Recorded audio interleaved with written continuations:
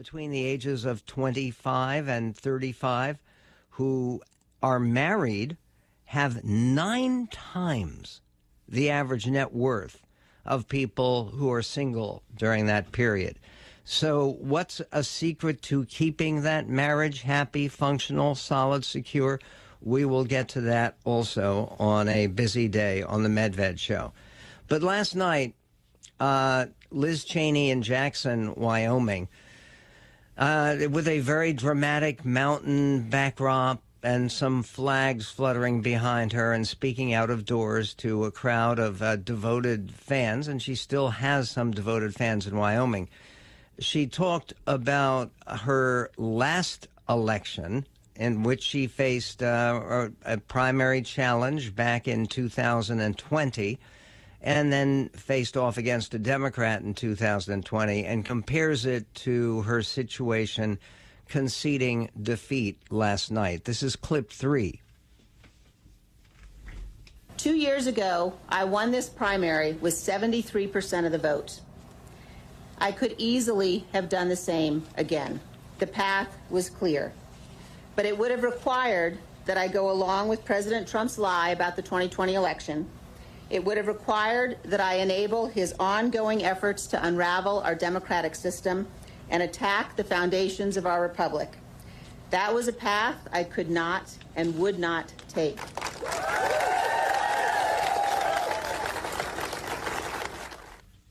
And the rate of how badly she lost, apparently Hageman, and they haven't finished counting yet, but Hageman got 66% to 29%. It was more than 2-1.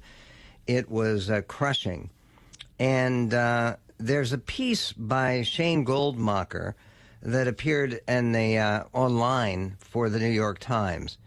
And he says Representative Liz Cheney's martyr-like quest to stop Donald Trump has ensured her place in Republican Party history. But her lopsided defeat in Wyoming yesterday also exposed the remarkable degree to which the former president still controls the party's present and its near future. 10 House Republicans voted to impeach Mr. Trump in early 2021 for his role in inciting the mob that stormed the Capitol. Only 2 have survived the 2022 Republican primaries, a breathtaking run of losses and forced retirements in a chamber where incumbents typically prevail with ease. Shane Goldmacher goes on, the sheer scope of Cheney's loss, the daughter of a former vice president was defeated in a landslide, may have only strengthened Mr. Trump's hand as he asserts his grip over the Republican Party by revealing the futility among Republican voters of even the most vigorous prosecution of the case against him. And he goes on to comment that, look, there is every indication that if the purpose of the FBI and the Justice Department was to knock Trump out as a candidate for 2024, that purpose appears to be backfiring. Trump's support has actually increased. The DOJ and the FBI have gone after other politicians. There was actually another arrest where they actually arrested a very prominent politician on a range of money laundering and campaign contribution charges with a criminal complaint with 28 counts. We're talking about somebody who could face a very long time in jail. The criminal complaint against him was unsealed yesterday. Who are we talking about? We're talking about a former congressman named T.J. Cox. And this is worth covering because it's gotten almost no attention. And yet it's one of a number of people who have one very, very important characteristic in common, who have been busted by this FBI. Yeah, they've been active working against politicians. People all over the map, in Florida, in New York State, in Michigan, in California. So who are the people they've been going after? Loyal conservatives, Trump supporters? We'll tell you coming up on the Medved Show.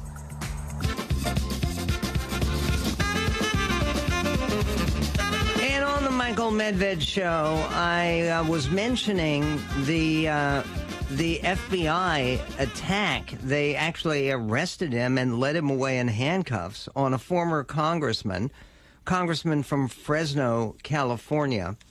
And his name is T.J. Cox.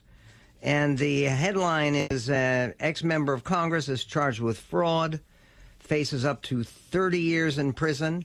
A federal grand jury in California indicted Terrence John Cox, a former representative of Fresno, for an array of financial crimes, including a bid to divert campaign contributions during his election campaign in 2018.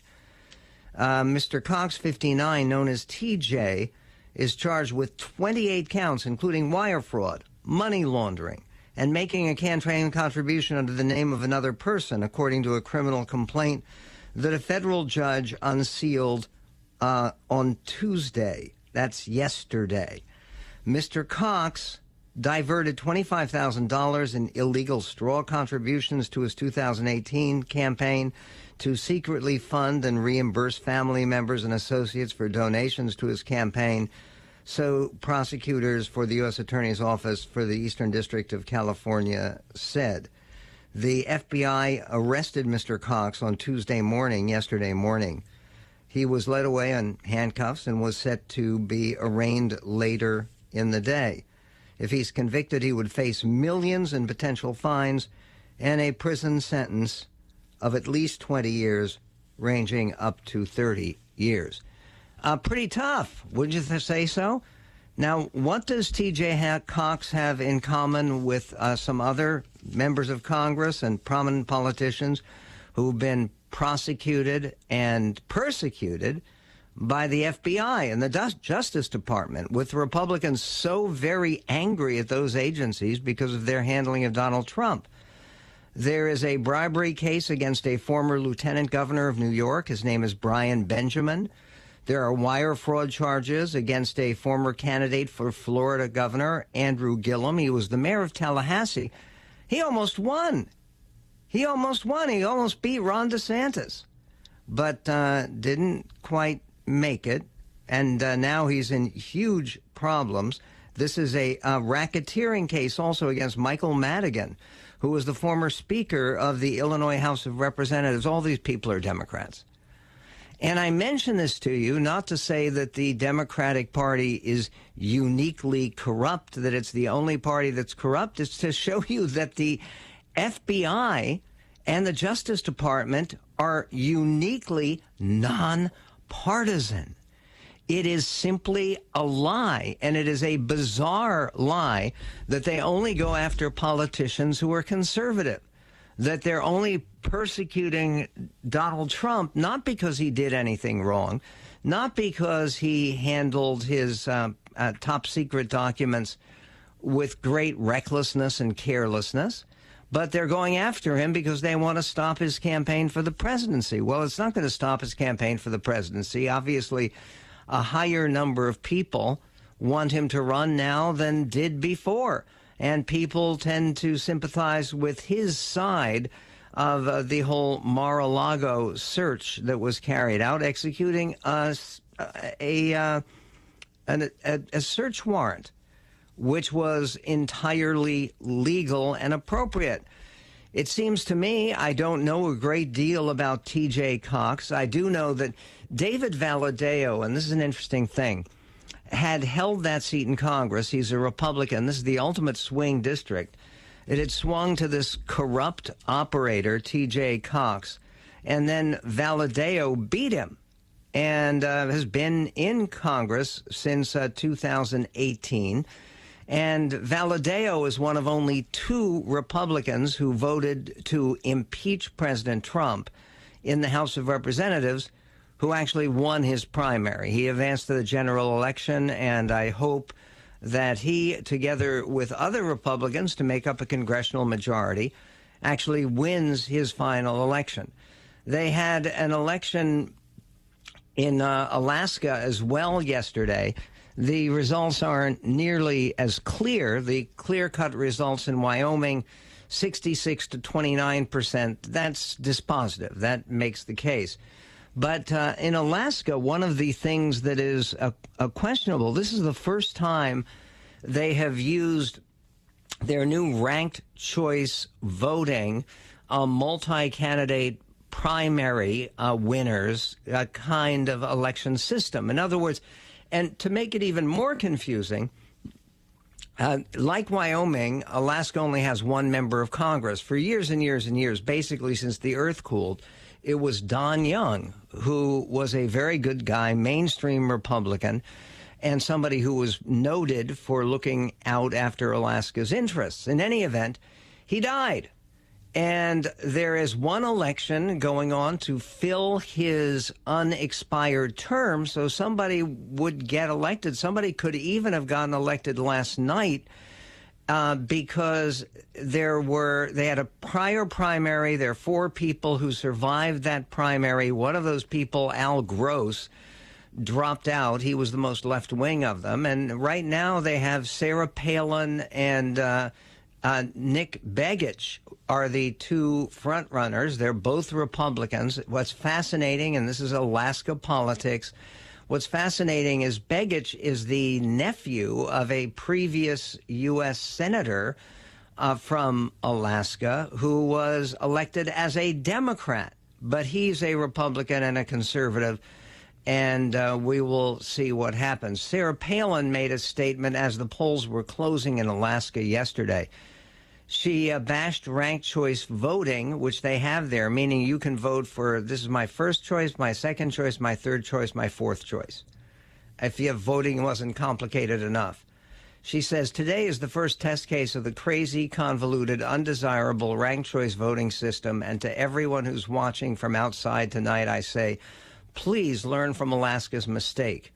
Voters are confused and angry and feel disfranchised by this cockamamie system that makes it impossible to trust that your vote will even be counted the way you intend it. We'll keep fighting to equip Alaskans with the information they need to make sure their voices are heard amidst this leftist-crafted system, no matter how hard the corrupt political establishment works to silence us. Now, she is very likely to win. She could win that seat in Congress outright, depending on the way the votes come in, and become a congressperson immediately. Or she has already cleared, she will make it from the primary to the general election to be elected for a full term. I think she's right about ranked choice voting. It makes things too complicated. And what about the future of the Republican Party? Too complicated or too unidimensional? It's all Trump, Trump, Trump as far as the eye can see. We'll talk about that with David French, the editor of The Dispatch, coming up on the Medved Show.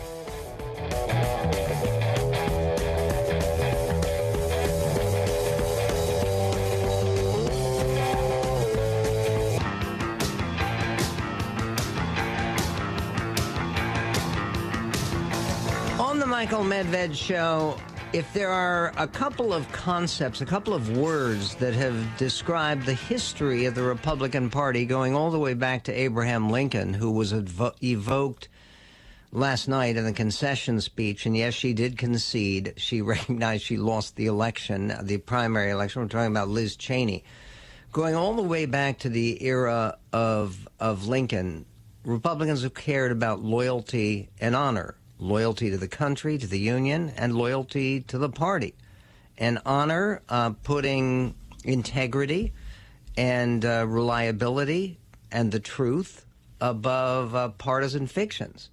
So Liz Cheney honored that. Why did she lose and lose so badly? There's actually a very provocative answer to those questions by David French, the editor of The Dispatch, one of America's most prominent political commentators and a distinguished attorney who spent many years defending religious liberty in our courts. David, we've posted your piece at our website. Why did Liz Cheney lose so badly last night? Well, I mean, the short answer, it's no real mystery because she turned against Donald Trump. I mean, now out of the 10 House Republicans who voted to impeach Donald Trump, only 2 are likely to be returning this next year, or after November, and not just because she opposed Donald Trump, but because she also is a co-chair of the January 6th committee, that she has been relentlessly determined to uncover the facts behind the January 6th riot and the Trump effort to overturn the election. It's just that simple, and any other explanation like, oh, she didn't spend enough time with her constituents is just absurd. If she was just as single-minded in defending Donald Trump as she has been in investigating Donald Trump, she would be back in Congress, no doubt. Well, you make the point that when you look at her voting record, she voted with President Trump 92.9% of the time. Yeah. She actually had a longer history of supporting Trump than Harriet Hageman, the woman who won, who at one point had called Trump a xenophobe and a bigot, and had attacked him in much more intemperate terms than Liz Cheney. Yeah, absolutely. I mean, so, one of the hallmarks of the era was that, and Trump was very shrewd about this, you could say anything about him, but as long as you turned and supported him, all was forgiven, all was forgotten. And then conversely, once you were in the camp, if you turned on him at all, then vengeance would be his. And so there was an enormous pressure to go ahead and conform, to buckle down, and to give in to Trump. And then anyone who didn't conform or anyone who dissented would face the primary challenge, the end of their political career, and, be cast out of the Republican tent entirely. Most people look at the segment of the Republican Party that has very negative feelings about Donald Trump, and there are many Republicans who do, but it representing about 20% of the Republican electorate. Do you think that's about right? I would say about 20%, and that's probably on the high side. But that would include people who very, very, very reluctantly voted for Trump and people who wouldn't vote for Trump at all. And it's probably the percentage that would be, once again, either not vote for him at all or the most reluctant to vote for him in 2024. Do you think there's anything about his handling of this matter of Mar-a-Lago and the top secret papers, and there were 4 different files full of top secret papers that were found there? Do you think his handling of all of this is actually going to increase the number of Republicans who question his suitability to be president again? In the short term, it's going to have the opposite effect, that it's actually tending to rally people around him. And the interesting thing is it's no one, very few people are even really mounting that serious a defense of his actual conduct. What they're doing is they're attacking the FBI for searching his home for those documents. And so the focus is entirely on the FBI, at least in most quarters of the Republican Party. But I doubt over time, if we learn additional details and people realize just how irresponsibly he handled secret documents, I doubt over time that's going to help him. I think there's a short rally around the flag effect that occurs whenever Trump finds himself under fire. But over the long term, I'm not so sure this is going to be the thing that rallies people to him. There was a Marquette poll of Wisconsin voters, found that only about 2% of independents wanted Trump to run again. I mean, this is outside of Republicans. He's facing very, very, very negative headwinds. Well, it's concerning the FBI. Making the FBI the enemy of the Republican Party just seems to me insane. First of all, or just before you came on the air, I talked about their arrest. They arrested him in handcuffs and led him away yesterday. T.J. Cox, who was a Democrat from California. And you put together other people arrested by the FBI. Brian Benjamin, Lieutenant Governor of New York, Democrat. Andrew Gillum, candidate for Florida governor, Democrat, arrested by the FBI. And most importantly, a racketeering case that they brought against Michael Madigan, the former Speaker of the Illinois House of Democrats, House of Representatives, the most influential Democrat in Illinois. Right. And do people forget about what the FBI actually did to Hillary Clinton 10 days before her showdown with Trump in 2016?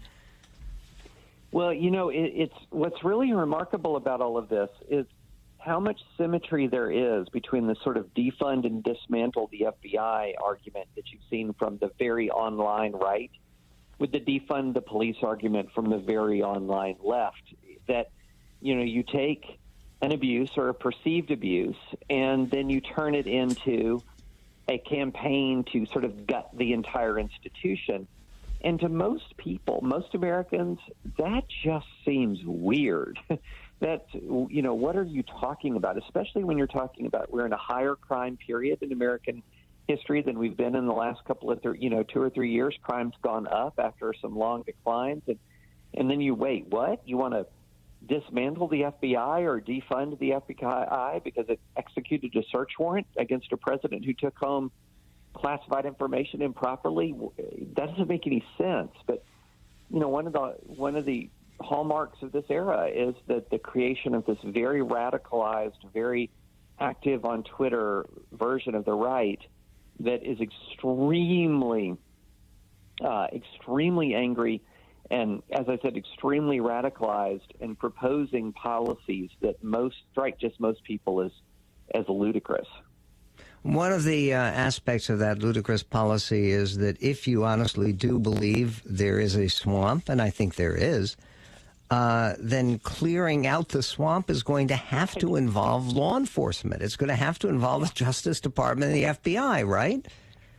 Well, you're going to have to have a federal law enforcement agency. I mean, we have a host of federal criminal statutes that Americans support and that are indispensable to the operation, to the lawful operation of American government and the economy. And this idea that you're going to dismantle the leading federal law enforcement agency, defund the leading federal law enforcement agency, especially think about how indispensable it is to counterterrorism operations, counterintelligence operations. It's frivolous. It's a frivolous talking point that's on the very online right, and it's ridiculous. Amen to that. David French, the author of the book Divided We Fall, America's Secession Threat and How to Restore Our Nation. You can read his most recent column. It's posted on our website at michaelmedved.com. We will be right back on what next for Liz Cheney. Coming up.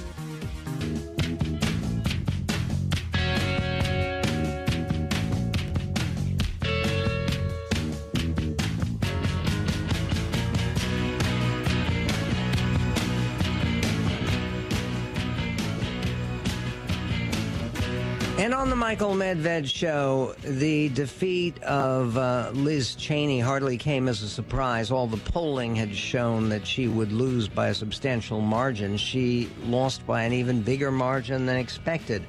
66% of the vote for Harriet Hageman, and nobody could think that Harriet Hageman was a particularly dynamic candidate. She was just the one who was endorsed by Trump among a whole series of people who were challenging Liz Cheney. One of her few hopes for actually winning that primary election would have been that the pro-Trump, anti-Cheney segment of the electorate would be divided among different candidates, members of the legislature and business people and others.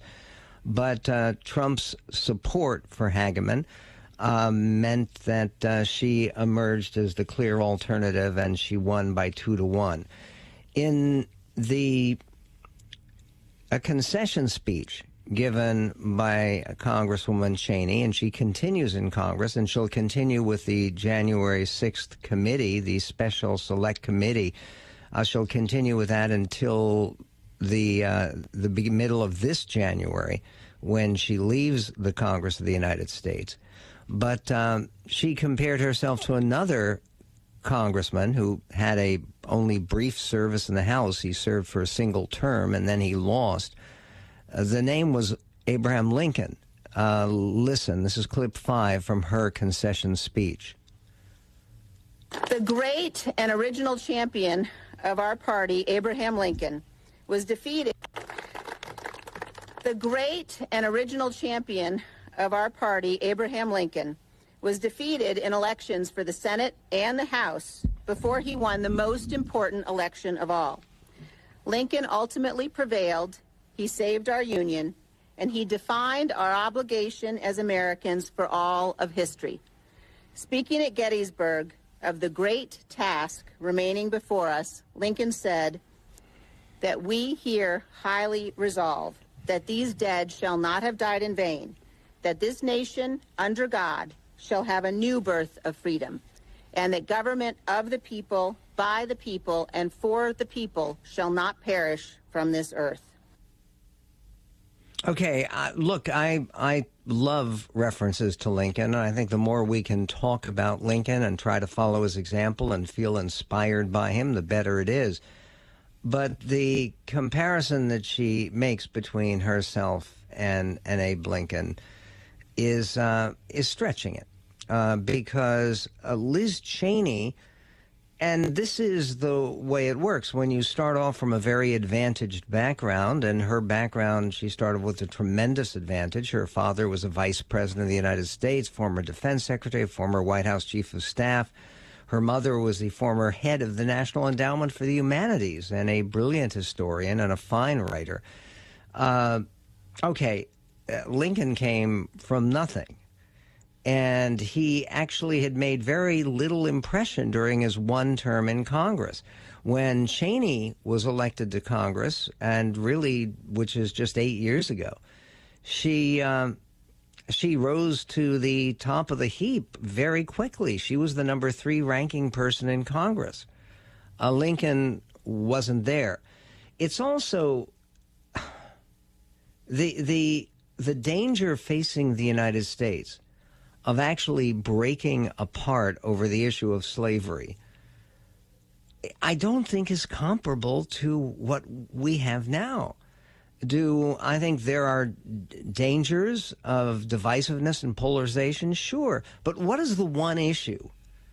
The one issue that is going to divide Americans so that we can't reconcile? We're going to be talking about the danger of civil war, which is so overhyped, coming up with Tom Nichols. But the idea that one individual, one particular politician who is wildly controversial and does not have anything like majority support of the nation at large. He does have majority support in the Republican Party, but that's isolating and damaging the Republican Party. And the idea that the nation is going to separate over Donald Trump, that there would be secession attempts if Trump is reelected. The real danger, as a number of people have said, is not that Trump actually wins the election. The real danger is that he loses the election and goes through the stolen, rigged election deal again, just like Riley Odinga is doing in Kenya. This was Cheney talking about closing her speech and her mission in life as she now sees it. Clip 4. We must be very clear-eyed about the threat we face and about what is required to defeat it. I have said since January 6th that I will do whatever it takes to ensure Donald Trump is never again anywhere near the Oval Office, and I mean it. This is a fight for all of us together. I'm a conservative Republican. I believe deeply in the principles and the ideals on which my party was founded.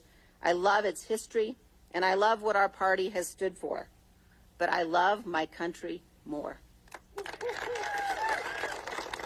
So I ask you tonight to join me.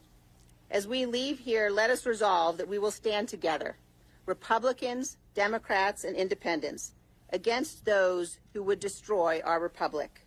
They are angry and they are determined, but they have not seen anything like the power of Americans united in defense of our Constitution and committed to the cause of freedom.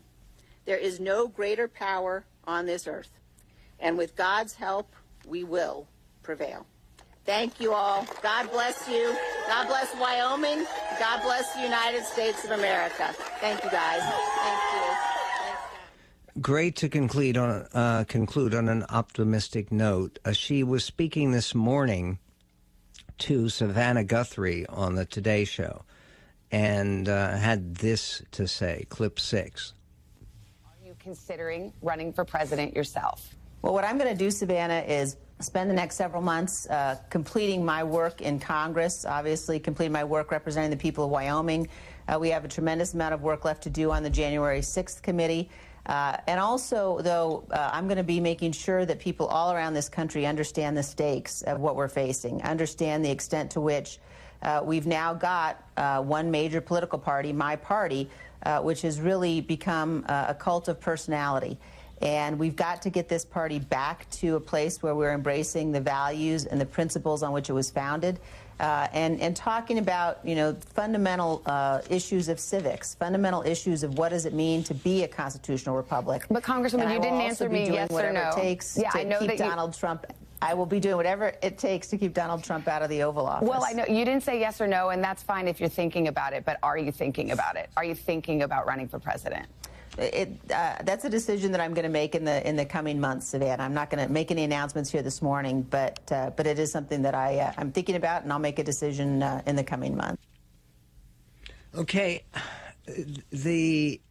a fair enough answer and a reasonable answer, because things will look very different when she is actually out of Congress.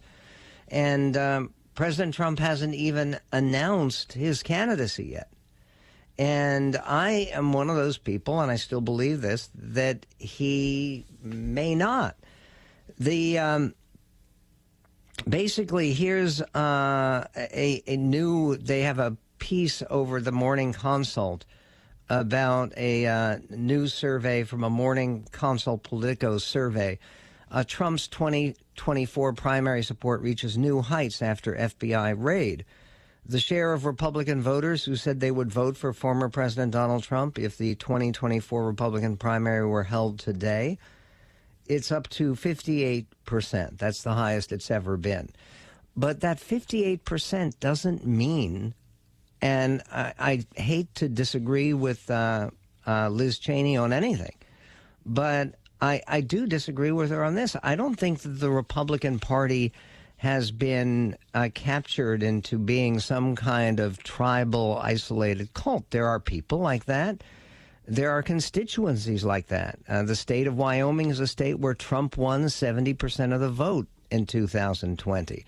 So the opponent to Harriet Hageman, to Liz Cheney, won almost the same number, 66%. And 58% say they would vote for him in a primary. That still leaves 42% of Republicans who are unconvinced. And even more than that, who say they wish that Trump wouldn't run. Does that mean that we're on the verge of civil war? I do not believe it. But we will talk about it with Tom Nichols, who's thought about it and written about it very persuasively on behalf of